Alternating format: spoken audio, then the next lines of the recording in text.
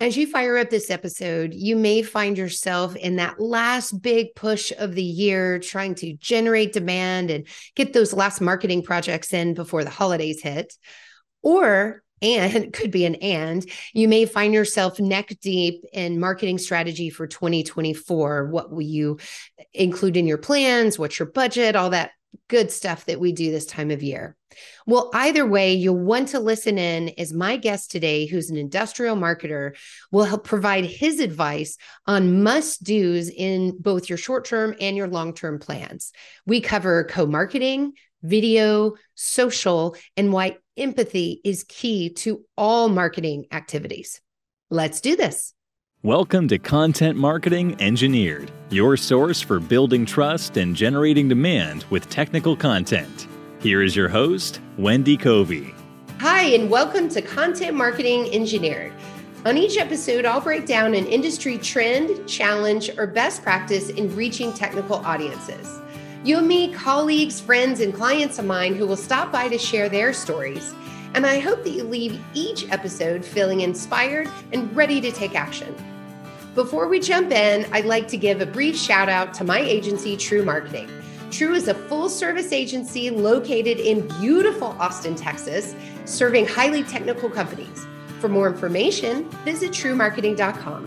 And now, on with our podcast. Hey, everyone, and welcome to another episode of Content Marketing Engineered. I'm joined today by my friend, Eddie Saunders Jr., who's the founder and friend of Speak Friend Consulting. Welcome to the show, Eddie.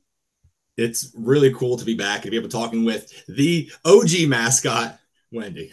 Yeah, from one mascot to another, man. I'm so glad to have you here. Yeah. And what a time to be talking. So here we are. It's October 2023, and it's crazy right now, Eddie. We have like people talking, are we going to be in a recession? Are we in a recession? We have the GDP is slowing and these high interest rates and now war in Israel. I mean, it's getting real out there. So I just kind of want to acknowledge that, I guess. And I thought you were the perfect guest to bring on today because one of your positivity that I think everybody could use some of right now, but also your experience in industrial marketing, both on, the manufacturing side, as well as now in your consulting business. So I'd like to help marketers out there with both find some short-term wins for right now, and then talk a little bit about 2024 planning. So, man, let's just start with we're in October. What can a marketer do right now to make an impact before the holidays hit and the year, runs out from underneath us? Well, I mean, knowing that we got to finish strong every single year, depending on where you stand fiscally, it's all about making good noise. And a lot of individuals are trying to get these holiday efforts, depending on where you fall in your trade show schedule as well, whether you're done for the year, whether you still have a couple cooked up. Just keep your foot on the gas. That's the biggest thing that I could probably recommend. Some individuals, they kind of lay back and they let some of their social media and some of their outward messaging kind of go on autopilot.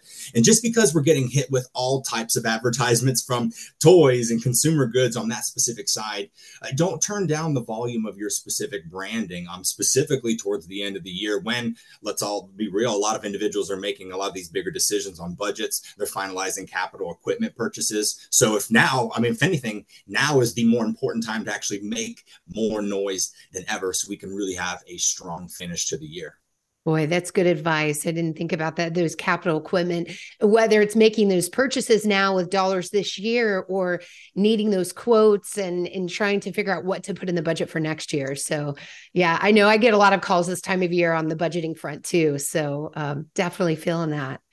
Good. Well, okay. So then at the same time, as things do quiet down over the holidays, it's a great time to plan your own marketing for 2024. So tell me about how you think businesses should approach that, knowing that, things are just kind of squirrely out there.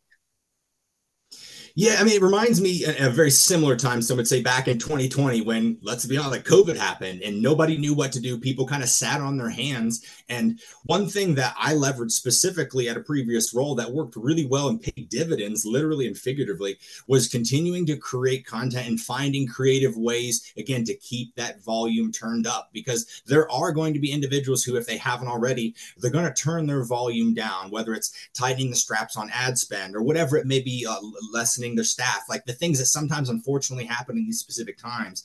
But if we're going to do that, if we're going to continue to navigate these times strategically, I'm going to go back to my original point to continue to make that noise. Also looking into potential collaborations, because if we know that more noise is going to be made, let's look at some of those key players who we know are still active, and we could jointly make noise together, potentially double some of our specific efforts, lessen some of the resources that are actually required to produce those efforts. And then it really helps in those leaner times to be able to not only buddy up with some individuals to create that messaging and keep the volume up, but it's just a good tactic overall to keep yourself honest, keep the message continuously going, and then to not get stale, stagnant, or the worst thing, comfortable. When you talk about buddying up and co-marketing, what are some of the activities or different strategies that you've seen be effective? Sure. Everybody likes to resort to like blogs, which is great because there's SEO value there. I get backlinks. I sold and consulted for SEO in like the early 20 teens. And so when everything was just big and SEO was the rave. So I get that. But what I would highly recommend is we're looking at content creation, specifically videos. If there's ways that you can either interview like individuals that you want to collaborate with, individuals who are synergistic when it comes to an entity standpoint, individuals who you work with specifically, or people who you may have never considered talking to in the first place. Now is the time to do so, because if information in 2023 is a commodity, and that's less of a question, more of a statement, it is, why not control the narrative at scale? And I think there's no better way to do that than with synergistic brand buddies, whether it's in the industry or outside of it.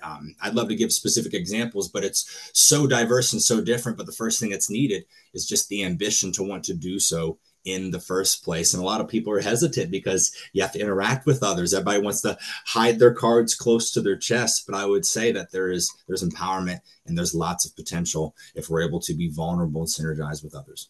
Yeah, well, and I like that you emphasize the synergy piece, because to me, it's not about let's take our two brands and leverage each other's, social reach or database. It's also, what is that joint value proposition? How does that 1+1 = 3 and beyond? And I think that's sometimes an important aspect that people miss, right? They jump straight to tactics and don't really think about why the two of our brands together. What does that mean? Mm-hmm, for sure. And I get, let's create narrative around, if we're a drill company, we sell the drill, right? Oh, no, we sell the hole. I get that. But how come the drill company isn't talking to the drill bit company? And then why are they not making noise together, figuring out how they solve the problem together? And that's the best analogy that I can think of, because specifically within manufacturing, I mean, think about all the tools and the components that go within your specific tangible product or machine. There's so much. So the opportunities are just endless. And the best example I had was at a previous cutting tool company that we use, or a tapping company. We use cutting tools. So what did we do? We were able to partner with almost every single cutting tool company that we wanted, or with that we wanted to, specifically because we had the open mind and level of ambition to do so. And then we created a really cool scalable strategy that allowed us to go from one to the next to create a cool little set of content, while it also still being brand forward and brand friendly. Yeah. And a budget saver too, I would think, because you have more people working on it as well. Okay. What are some other, let's say, budget savers? I mean, if you're, faced with, I need to grow my leads, grow my visits, whatever your goals are, but I have to do it with the same amount of money, where would you divest, or what are some just, I don't know, budget friendly activities that you suggest people look at?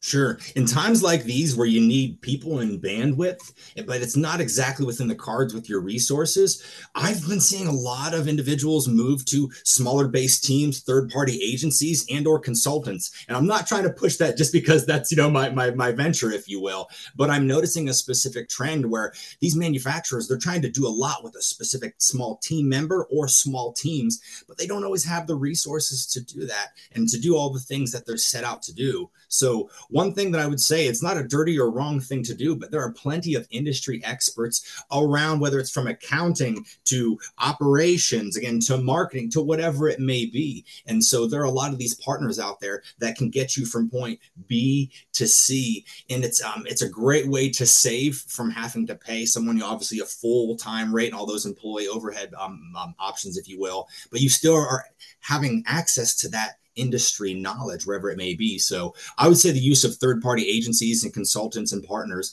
is going to be a huge thing as we see these manufacturers grow and scale in certain departments and try these disruptive methods during these, let's just call it testing and trying times. Yeah, yeah. And, and for some companies, next year represents a big opportunity to grow market share, right? It's less about managing that volatility and more about capitalizing upon it and doubling down. And so, in that regard, what are some other areas where you might suggest people focus? For those who have the ambition and or the resources, even if it's minimal, I would really look into distribution of just general ad spend. I mean, not just specifically on social, because that's great, but also looking at your search engine marketing ads, because knowing that individuals are continuously searching on your Googles, and let's even say TikTok, because that's an objective truth.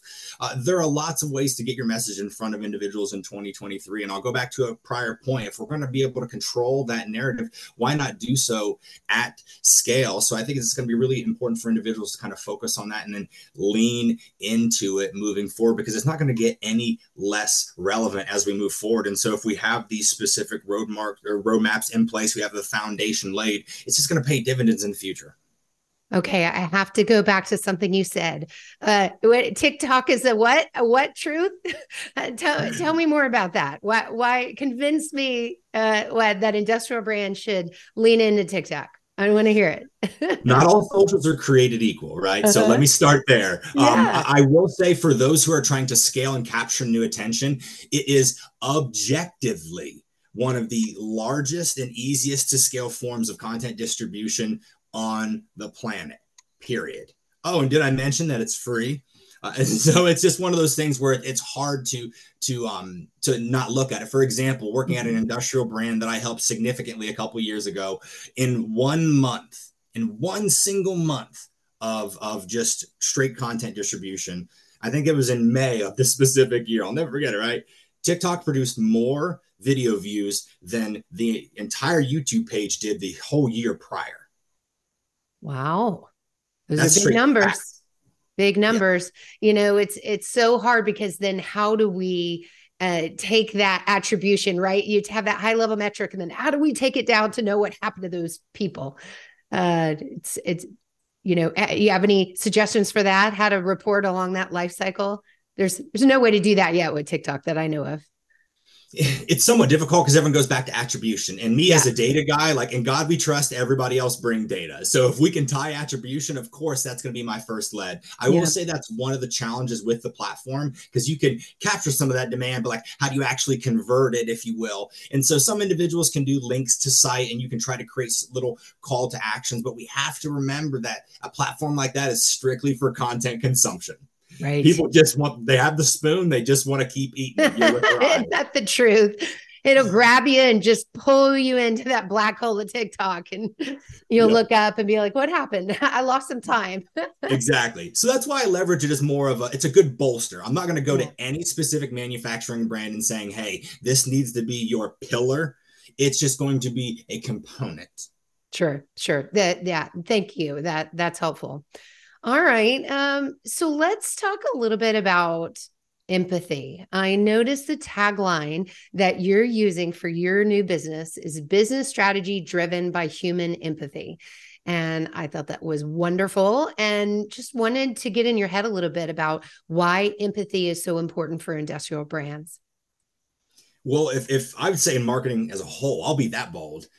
Because if we as marketers are truly trying to deliver valuable messaging and content to our ideal audience in order to entice, drive any type of decision, if you will, I think we need to be very conscious about how they feel, how they react, and how they're digesting and accepting and interpreting that information. And if we lead with empathy, and we lead with the genuine intention of not only wanting to understand how they think, how they make decisions, but figuring out what actually drives those decisions and what we can do to kind of help guide those and then create content for every step of that decision-making process. If we're not doing that with thinking of them and beginning with the end in mind, I feel like we're doing ourselves a big disservice, and we're probably stuck on some type of MQL hamster wheel that a lot of old school ideology is set upon. And I understand leads are valuable, if you will, but we'd be doing ourselves, again, a huge disservice if we ignored that there are both sides to that specific concept, and that empathy is a huge driver, not only just in business, and that's why I lead it so much, but also in life. It's very, very important for me to be an empathetic person, so that the individuals who I interact with and who I engage with, that I think of where they're coming from, because don't we all want to be heard and understood truly? And that's just on a scientific and spiritual level. So if we apply that to marketing and business principles, I would say that we can get some pretty solid human reactions out of that. And if we drive those said results, it all makes sense in the end. So given that marketers tend to be one step removed from the customer, how do you recommend that they develop that information, develop that empathy? What is a marketer to do? Sure. I have been as bold to, because the first 10 years of my career, I spent specifically in selling, right? Selling in these marketing and advertising products and services and platforms. And so I had direct experience having these conversations, strategizing with them. And so that gives me a little bit of an upper hand because I have that two-pronged approach. And so it's just natural for me to have that discovery-led mindset. And for those who don't naturally have that, you either need to develop that.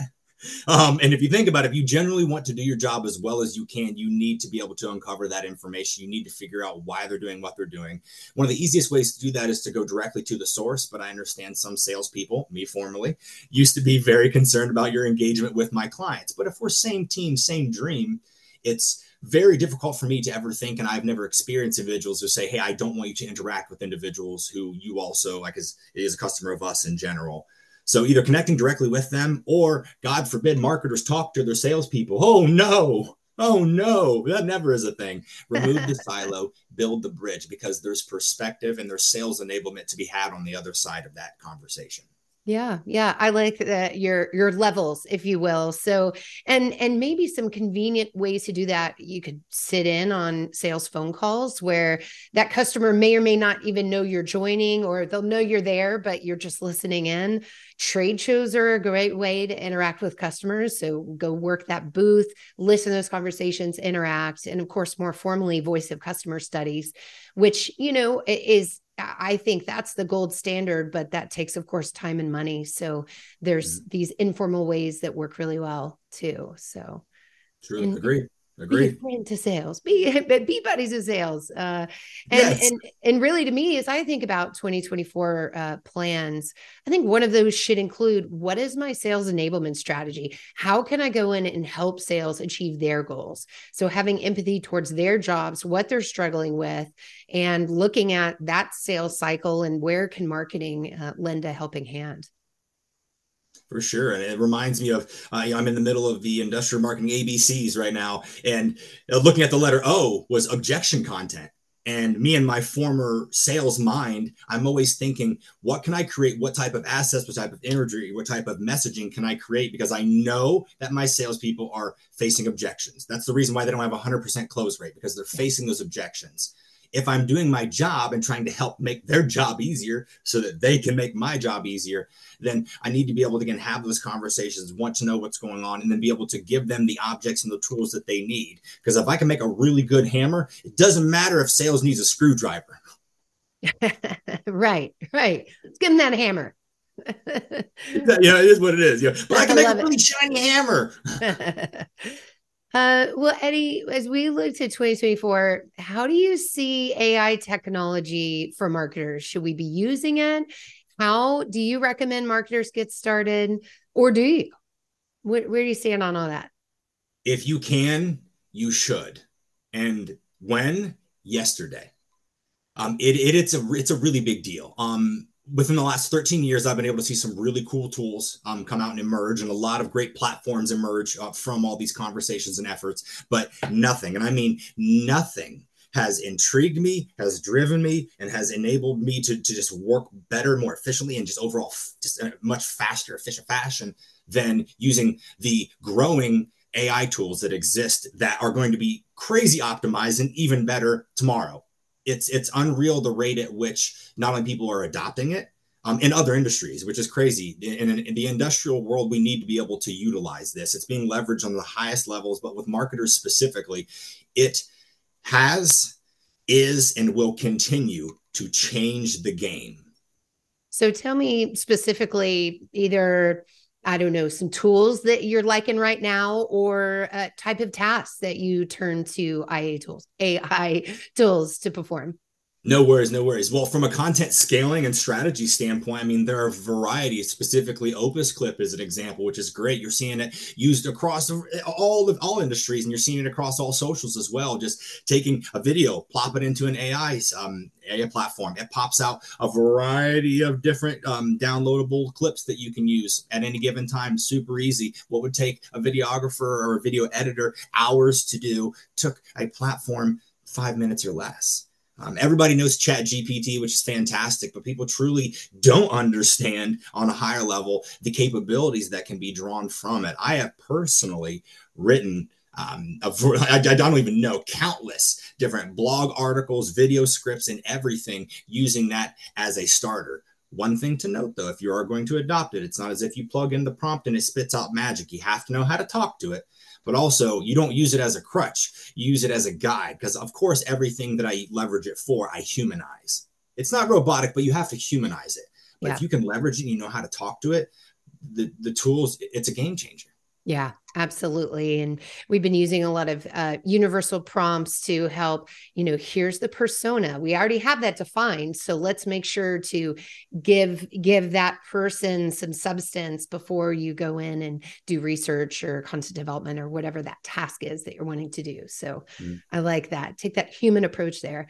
I'll tell you, on a personal note, I was just, I'm planning a Thanksgiving trip with the family to Costa Rica, and I was going the old school way from website to website, trying to figure out if I could take a water taxi from one town to another. And I said, what am I doing? I can just go to Claude and ask Claude, and of course I found the answers right away, and even more information. I'm like, oh, I've got to remember to do it this way, not digging on TripAdvisor down to, travel boards from 4 years ago or something. So you get it. You get it. And that's why I said it's changing more than just marketing. Marketing just gets really good access to it. So that's just another great example, Wendy. Yeah. Well, good deal. Well, any other advice as we close out the year and look into early 2024?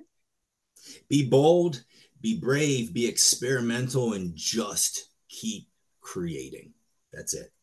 Love it. Love it. All right, Eddie. Well, speaking of early 2024, I am going to see you in Austin on January 31st, February 1st, February 2nd for the Industrial Marketing Summit, because you are on a panel about, what's the subject?